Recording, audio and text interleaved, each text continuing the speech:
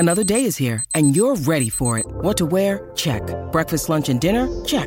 Planning for what's next and how to save for it? That's where Bank of America can help. For your financial to-dos, Bank of America has experts ready to help get you closer to your goals. Get started at one of our local financial centers or 24/7 in our mobile banking app. Find a location near you at bankofamerica.com/talktous. What would you like the power to do? Mobile banking requires downloading the app and is only available for select devices. Message and data rates may apply. Bank of America N.A., member FDIC. Families have a lot going on. Let Ollie help manage the mental load with new cognitive help supplements for everyone 4 and up, like delicious Lolly Focus Pops or Lolly Mellow Pops for kids. And for parents, try 3 new Brainy Chews to help you focus, chill out, or get energized. Find these cognitive health buddies for the whole fam at ollie.com. That's OLLY.com. These statements have not been evaluated by the Food and Drug Administration. This product is not intended to diagnose, treat, cure, or prevent any disease. Welcome to Intelligence Squared. I'm senior producer Connor Boyle. Coming up, Linda Yu, the economist, broadcaster, writer and friend of the show, joins us to discuss her latest book, The Great Crashes, Lessons from Global Meltdowns and How to Prevent Them. Joining Linda in conversation is Jesse Norman, someone who thinks about the economy and how it works every day as part of his work. He's Minister of State for Decarbonisation and Technology in the UK government, and he's also written his own book about the father of modern economics, Adam Smith, too. This episode was recorded live and online on the 31st of May 2023. Let's join Jesse Norman and Linda Yu now. Well, thank you very much indeed, Connor, and thank you, ladies and gentlemen. What an absolute delight it is to be able to talk to Linda Yu. Linda is somewhat needs no introduction, but let me give her one anyway. Economist, broadcaster, writer, fellow of economics at Teddy Hall, St Edmund Hall at Oxford, and an adjunct professor of economics at the London Business School, but also, as you will be aware, the author of some fantastic books, most notably The Great Economists, a Times Best Business Book of 2018, and now The Great Crashes, Lessons from Global Meltdowns and How to Prevent Them. So that's fantastic, Linda. Welcome, and welcome to Intelligence Squared Plus. Thank you so much, Jesse. Absolute pleasure to be here with you.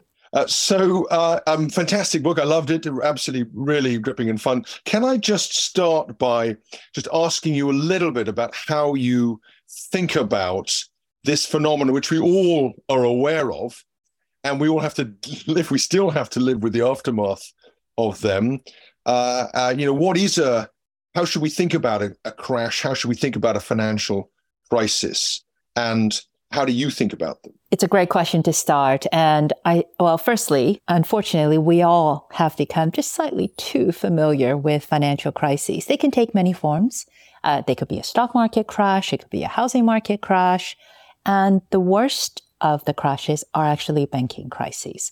And I write about a number of 10 great crashes, and a number of crises can actually be several crises. So, for instance, the housing crash in the United States in 2008, that led to a banking crisis. The Asian financial crisis of the late 1990s was actually a currency crisis and a sovereign debt crisis. So there's no one description, but generally, I think the definition that I've used is the great crashes are the ones that have caused misery for people by leading to a recession and causing people to lose their livelihoods. And those are the ones that I focus on. So one has to make choices. So I don't cover every crash, but the 10 that I pick had a pretty significant impact on society. And so therefore, I don't write about some crashes like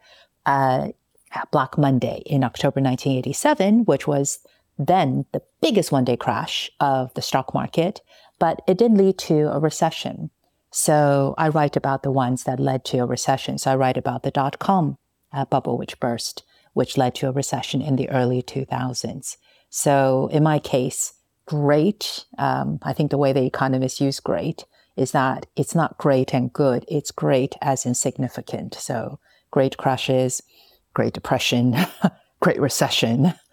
So this is how I identify them. And I think importantly, because these had such an effect on society, there are lessons to be learned from them. And that's what I hope to do in this book, which is to look at the fact that, unfortunately, where there's boom, there will be bust. But we can prevent a financial crisis, or try to prevent it from becoming a global meltdown. Yes. And so one of the things that's so nice about the book is that you, as it were, you have lessons and you have categories by which to think of these great crashes, but we also go into the detail.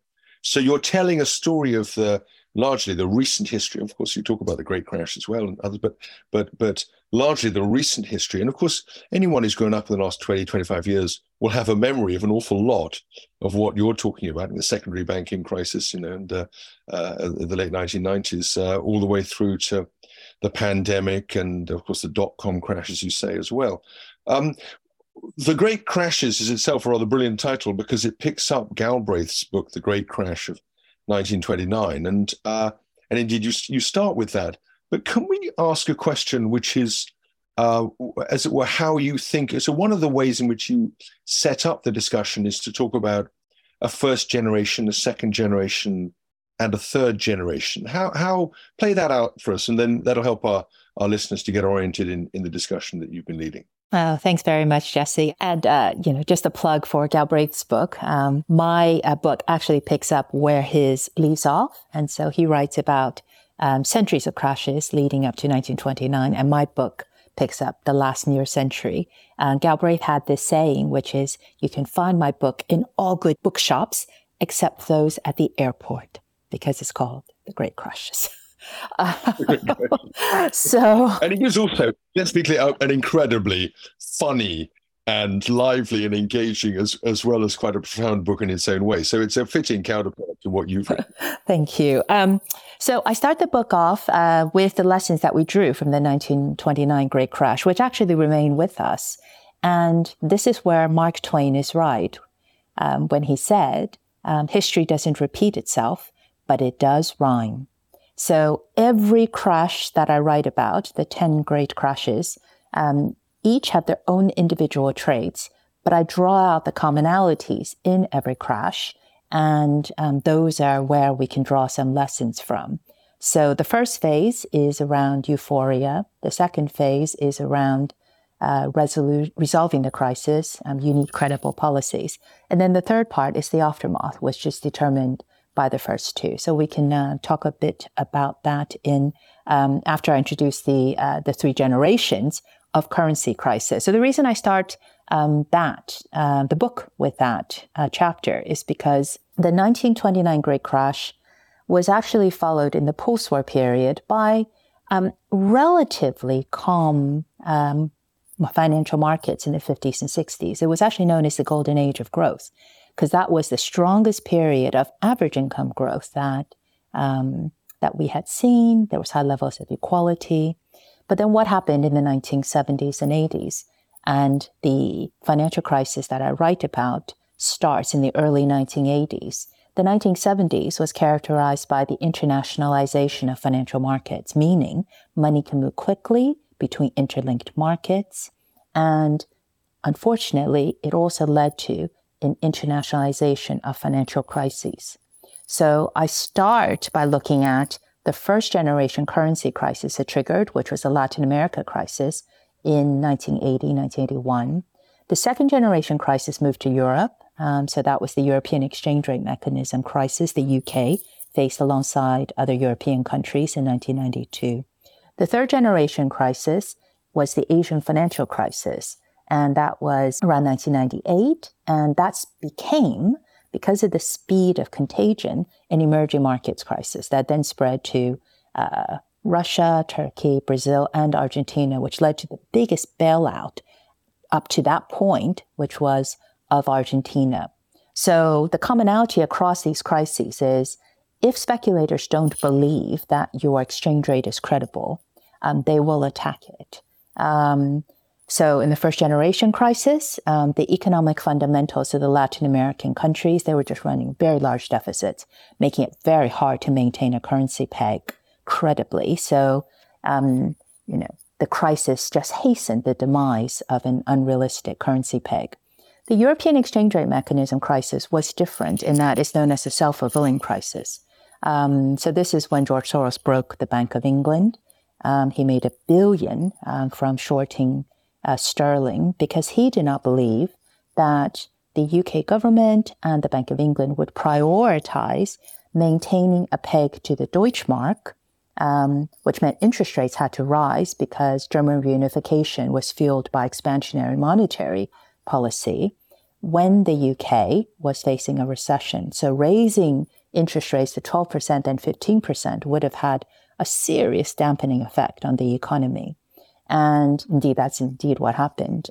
Interest rates went up to 15%. Sweden raised theirs to 500%. It could have gone further, but the British government didn't do that, came out of the ERM that evening. And actually, the UK had a very strong 1990s. And that's where the credibility lesson comes in, because emerging markets that I described were rescued, whereas the UK had strong institutions. So after a crisis, it and other European countries actually recovered fairly well. And then just quickly in the Asian financial crisis, that was similar to the first generation crisis because it's emerging markets with one big difference.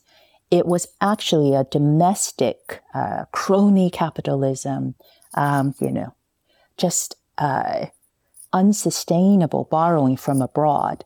So the currency wasn't the target. The currency was the casualty. As investors moved their money, so hot money, out of those Asian countries, it caused the collapse of the exchange rate. And so that's why it's called the Asian financial crisis. But the lesson there is, again, external indebtedness, credibility, and the big lesson, which has only now accelerated as we move from the late 1990s into the 21st century, is the speed of contagion. Yes.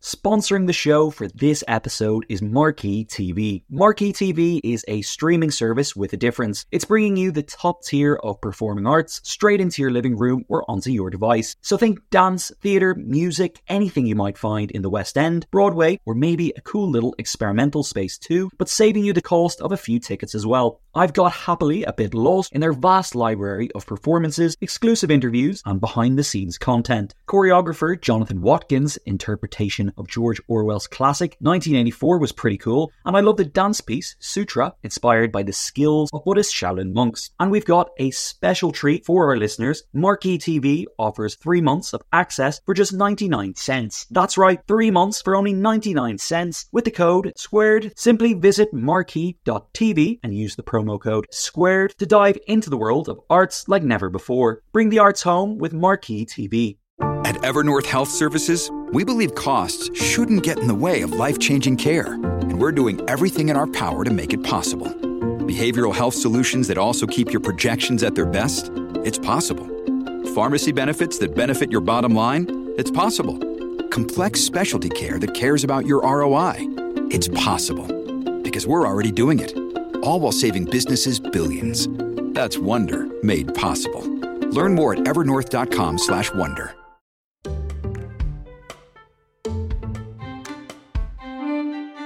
Yes. Well, that I think comes out very well. So in other words, by the way, if anyone's interested in crony capitalism, it's worth just saying, I think I was one of the first people to use the phrase. There's a paper on my jessenorman.com website in case anyone's interested.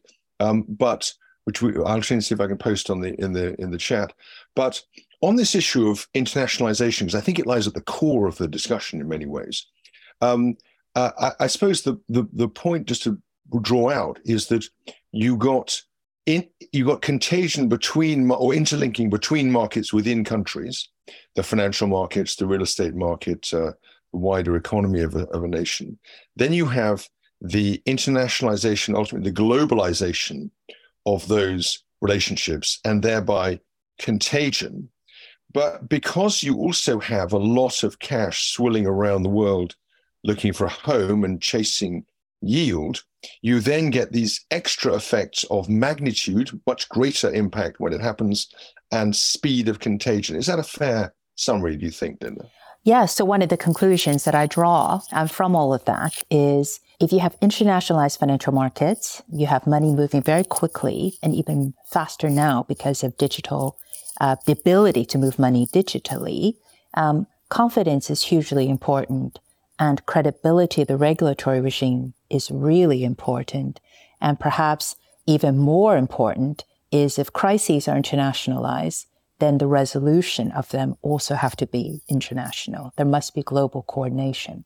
And that is actually what we saw since the early 1980s. You see the establishment of global bodies, like the body that sets the Basel Standard, the Financial Stability Forum, which became the FSB, swap lines between central banks, a much more active role from the International Monetary Fund. So the solution also has to be global. Yes. I mean, one of the things that's really interesting in the book is that actually, although we've been talking about the 80s and 90s, of course, a lot of this derives from the 70s. It derives from the creation of the Eurodollar markets and the oil price crash, the collapse of Bretton Woods. Could you just talk a little bit about why that gave birth to what some people would see as a kind of unrestrained monster in the form of this financial market expansion? And I it's hard not to remember that famous line, that if you think about the actual sources of opposition inside the country, the bond market weighs way above the official opposition to any government, and there's a degree of truth in that as well. Indeed. So one of the reasons why the 50s and 60s were fairly stable was that the world was essentially on a fixed exchange rate, pegged to the dollar, which is convertible to gold at a set rate. So what had happened was increasingly the offshore dollar market began to develop, known as the euro dollar market. And the UK actually became an international financial center in this area. It had always been an international financial center, but in the area of currency and trading, the UK played a big role in that. So when the US central bank looks at controlling its money supply, its exchange rate, if more and more of the currency lies outside of its borders, then it's actually much harder to manage the money supply. So the gold standard essentially collapsed when the US took the dollar. It led to the collapse of the Bretton Woods system, which is what it was known as. And the US Treasury Secretary said at the time, the dollar is our currency, but your problem. John Connolly, was it? Yeah, hugely sympathetic, right? Yes. Very characteristic Texan bluntness, perhaps, to the... There's truth in that. So this growth of the offshore market meant that financial markets essentially started to trade each other on a more flexible basis. And that's the world that advanced economies largely operated in after trying to, I was about to say try and find an equilibrium, but we know in Europe, it led to the creation eventually of a precursor to the euro and then to the euro itself, because European countries are still looking for a fixed rate of exchange. So, but for the most part, that ability to move money overseas, the ability to trade overseas, currencies overseas, and deal with currencies overseas, contributed to the globalization of financial markets. And that's when a crisis in one country can spread very quickly to another country. Yeah. So there's a kind of mania for control on the political side because people feel they're accountable to their electors to deliver certain outcomes, and they can't do that if the mechanisms are held in the international financial markets. But so you can see sitting that behind the kind of the different forms of euro currency mechanism, but also the rather more reputable, in some respects, ambition to set a financial and economic framework sufficiently sound and safe to be predictable against which normal business activity can take place. Yes, indeed. So it's mirrored in the liberalization, the opening up of financial markets domestically. So think about 1986, the Big Bang in the city. So that's an example which is also seen in other countries. And so the biggest casualties there's lots of casualties whenever you have a change in system. But this was literally one of the contributing factors to the U.S. S&L savings and loan crisis of the 1980s, which up until that point was actually the biggest banking crash in U.S. history after the 1930s Great Depression, when swathes of the banking system was shut down. So the opening up of banking systems meant that the model, so S&Ls, think of them as building societies. Remember, if you've ever seen the movie It's a Wonderful Life with Jimmy Stewart, he plays somebody who uses his honeymoon funds to save a local building society savings and loan from the grasps of a robber baron, because this S&L is providing mortgages to the local community. He stays married, by the way, throughout the movie, just in case anybody is wondering. It all ends okay. It's all okay.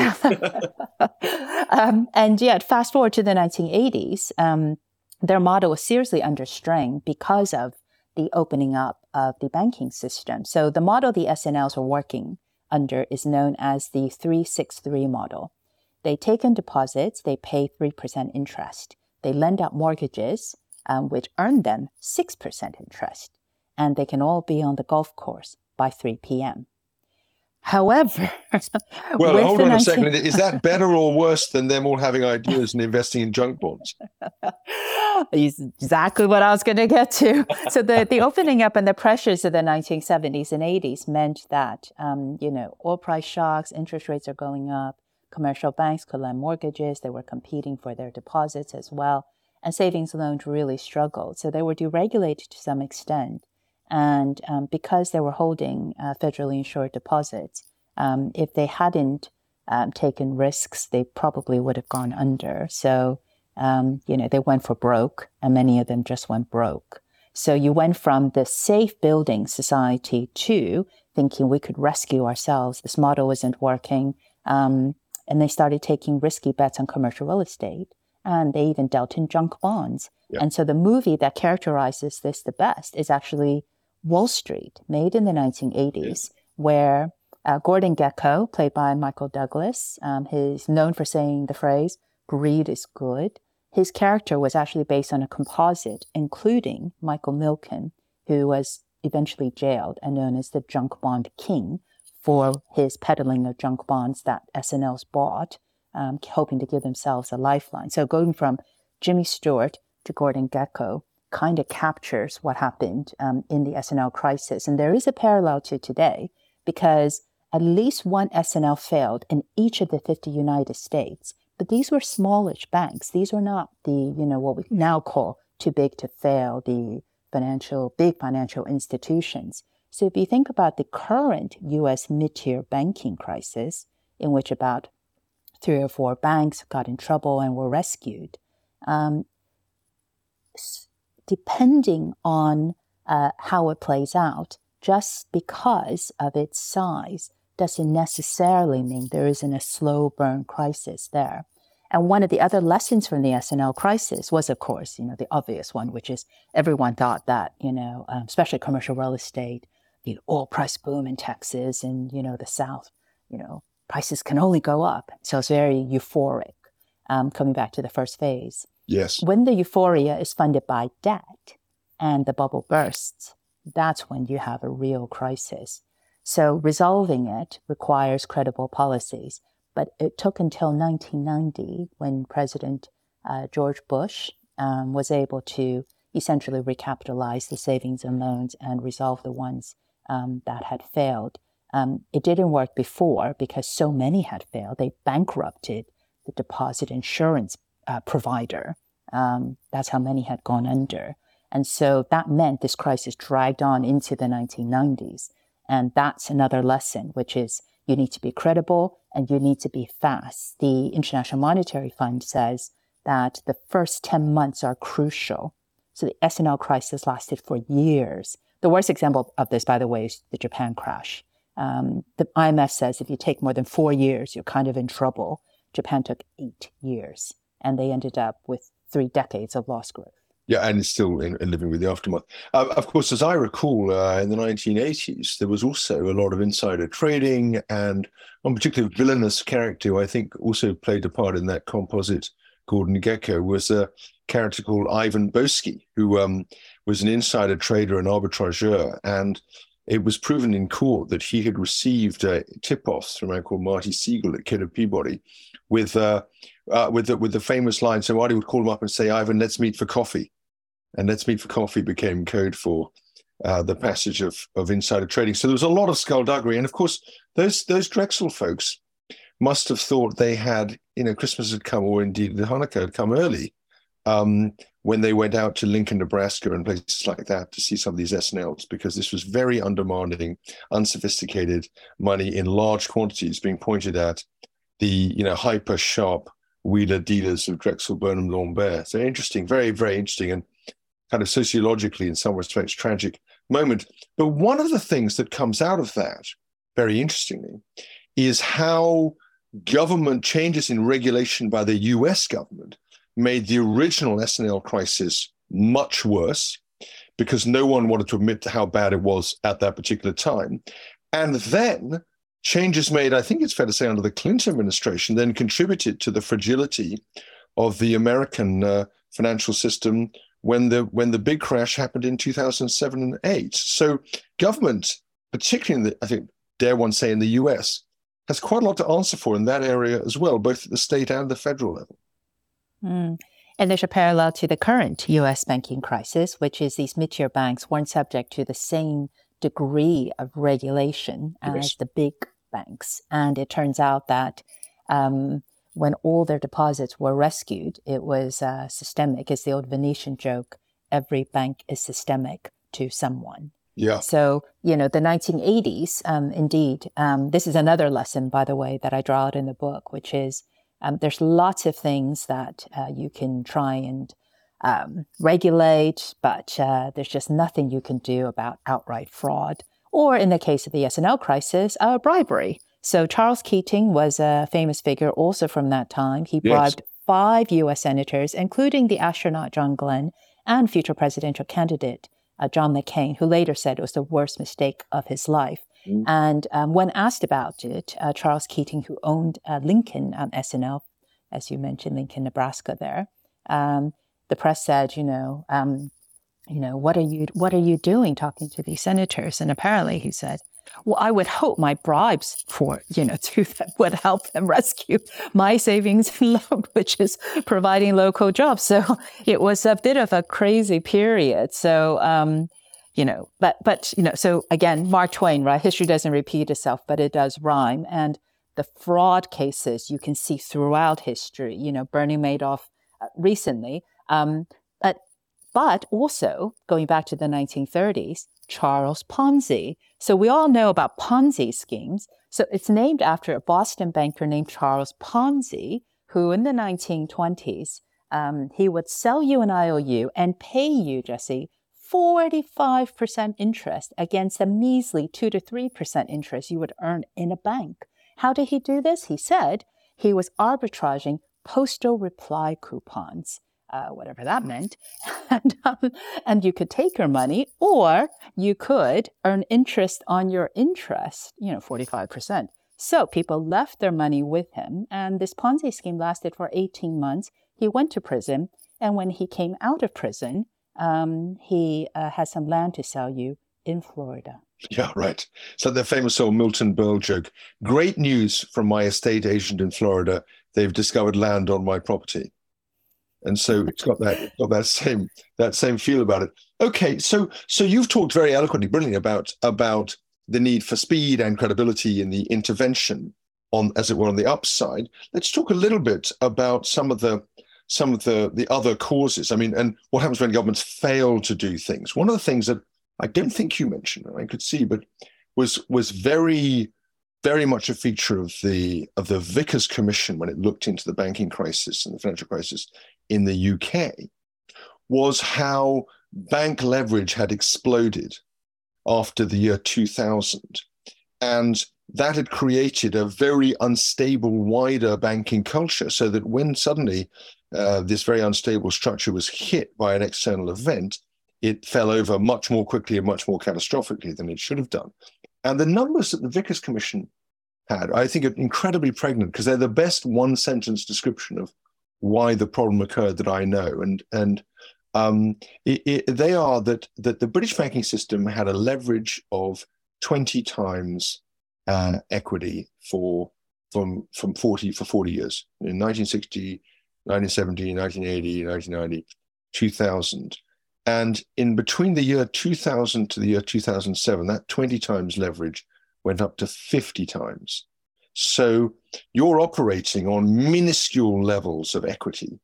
And therefore, people tend to be taking, and very often, I'm afraid, people on the tops of banks are taking decisions about lending, or in some cases investing, which are based on growing the size of their bank and therefore potentially their bonus income, rather than what you might call sound banking principles. And this created that. But I think that catastrophic, just personally, my own comment would be that catastrophic increase in debt made it almost inevitable that when the banking crisis actually struck in with Northern Rock and then with RBS and ultimately with HBOS and other banks, it was going to be absolute, not just bad, but catastrophic.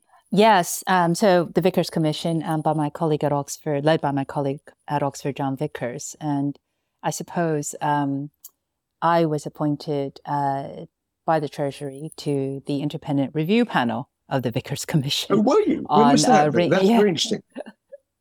So that was from the panel concluded in March of 2022. That was looking at whether the ring fencing that they'd recommended was working, or the other recommendation. Yes.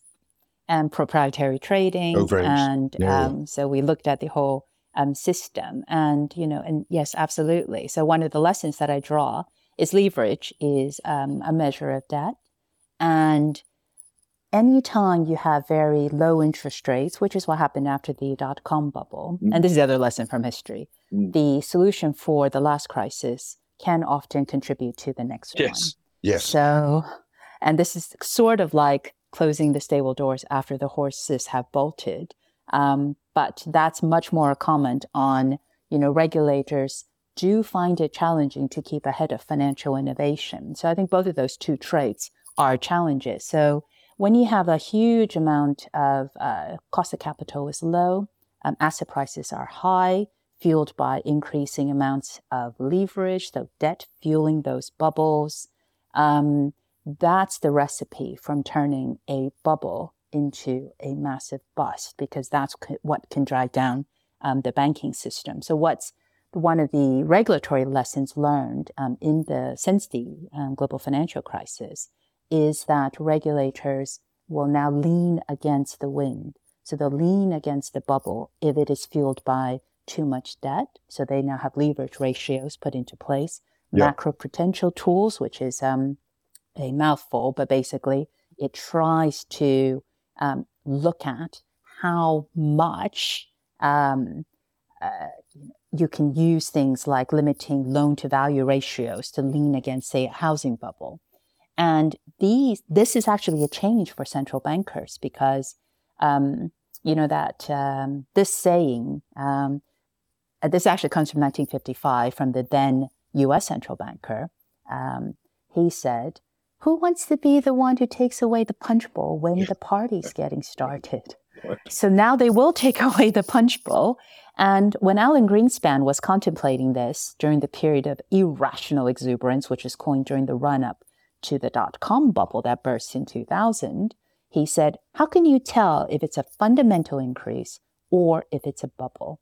And the feeling then was exactly what it had been half a century earlier, which is you let the bubble burst and you deal with the consequences because you just don't know. Yes. But now the new set of tools will lean against the bubble and keep a close eye on leverage ratios and the amount of debt, because ultimately, if you bring down the banks, the worst aftermaths of crises, whatever the cause, is if there are bank failures, then those lead to the deepest recessions, the highest increase in unemployment, and the worst outcomes for people. Right. So the paradox is, you're going to get a crisis at some point in the future. You don't know where it's going to come from. You can be there's an old joke that used to be made about the French after the failure of the Maginot Line, always preparing for the previous war. You can be rationally certain that the latest tools, including presumably the macroprudential tools that you've discussed and leaning in, are going to be insufficient because the crisis is breaking anyway. And so the question then makes it impossible to predict, but how can an overall measure of resilience and prudence in the economy turns out to be a maxims-based approach rather than a gameable, purely numerical approach, turns out to be a much more prudent way of running a system. And of course, how much more so, I suppose, is it difficult for Britain with its enormous financial sector relative to the size of its economy versus America. Why don't we go to the really sobering and interesting question that you pose at the end of the book, Linda, which is, I mean, I'd love to ask about QE, maybe we come back to that later, but and what you think the effects of that are and would be, and also fairness and equity. Why is it that the bankers all seem to make out, we socialize the losses and the gains get taken by someone else privately? But the question I think you end on really pregnantly and interestingly is China. Can you just give us a little bit of your analysis of China, where you think the problem could come from, how resilient it will be and the world economy will be in dealing with it? Yeah, absolutely. So I was given advice as a young economist to either predict an outcome or the time frame, but never both.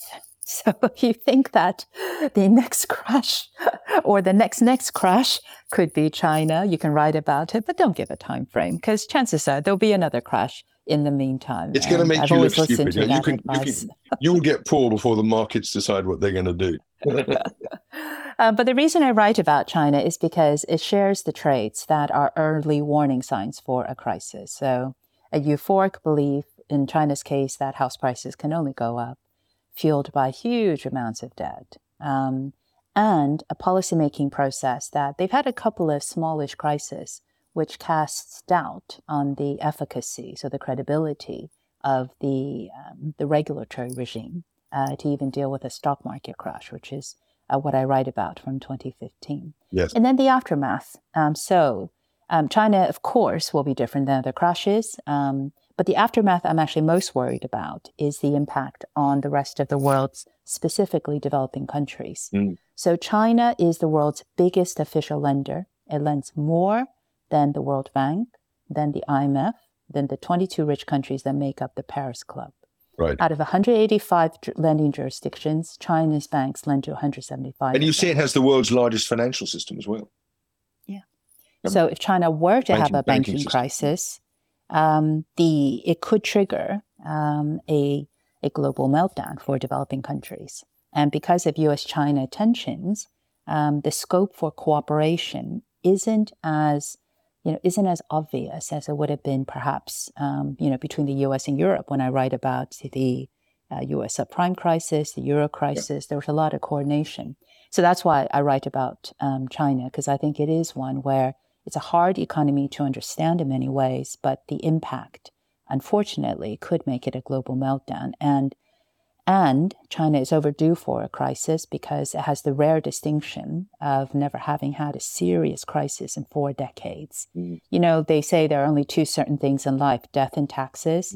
I would add a third, unfortunately, financial crises. Yes. So China, we shouldn't be surprised if it has one. We can only hope the lessons from history have been learned, so it's not a global meltdown. Well, we're out of time, but I've got one question that's come in the last minute from Laura Galicia. So annoying because it's a brilliant question. It may need only a very short answer, but it's worth just asking, if I may, Linda, which is this. Gordon Brown famously tried to eradicate boom and bust. Is it possible to navigate a Goldilocks economic equilibrium or a way through all these things, or are we destined because of animal spirits to move between boom and bust? What's your view? What a brilliant question to end on. The answer is we will always have boom and bust, but we can try and make sure the booms are not fueled by too much debt and the busts are resolved quickly and credibly, and hopefully the regulators have prevented too much debt from accumulating. And so it's human nature to want to pile in. I described the dot-com bubble. You're just not sure, and we have exactly the same dilemma today. Are the tech companies of today, the AIs, the generative AIs, are these transformative? Are they worth the valuations for semiconductor chip companies? It's really hard to tell. So my advice, and it's a nice way to end this talk, and indeed it's part of the ending of the book, is I give personal tips, which is it's human nature to want to pile in, but try not to do it with so much debt. Because if the valuation comes down and prices do come down, it's the debt that's going to be the problem. And a lot of this, what I'm describing in markets, are stock markets in particular, but also I think other assets like housing. In a lot of ways, this is paper loss, right? Because markets go up, markets go down. And that's part of what we've seen since Keynes's day of his animal spirits driving investments. But if you, for instance, were to sell your house or take out a lump sum from your pension, you crystallize that loss. It's no longer a paper loss. So take independent advice, invest carefully, and don't feel bad if you want to pile in, because it's human nature. We've seen it for centuries. Just remember, don't do it using too much debt. Well, what a splendidly warm and prudent note on which to end. Thank you very much, Linda, indeed. Ladies and gentlemen, you will have heard that Linda and I both have books in the market. If you want to learn about 17th century skullduggery, revenge, intrigue, and betrayal, you can buy The Winding Stair. But I hope you will rush first out of here to purchase The Great Crashes by Linda Yueh, which is available right now from your local bookshop and at all good places online. And indeed also, I hope, in airports as well. And so let me thank you again, Linda. What a fabulous conversation. What a brilliant set of answers. What a fantastic book. And let me say to everyone who's joined us, thank you. I'm Jesse Norman. You've been watching or listening to Intelligence Squared. Thank you very much. Thanks for listening to this episode of Intelligence Squared. If you'd like to listen ad-free, attend some of our exclusive in-person events, or peruse over 20 years of our back catalogue featuring some of the world's great minds, then head over to intelligencesquared.com/membership. The episode was produced by myself, Connor Boyle, with editing from Tom Hall. We'd love to hear your feedback and what you think we should be talking about next, who we should have on, and what our future debates should be. Send us an email or a voice note with your thoughts to podcasts@intelligencesquared.com or tweet us @intelligence2.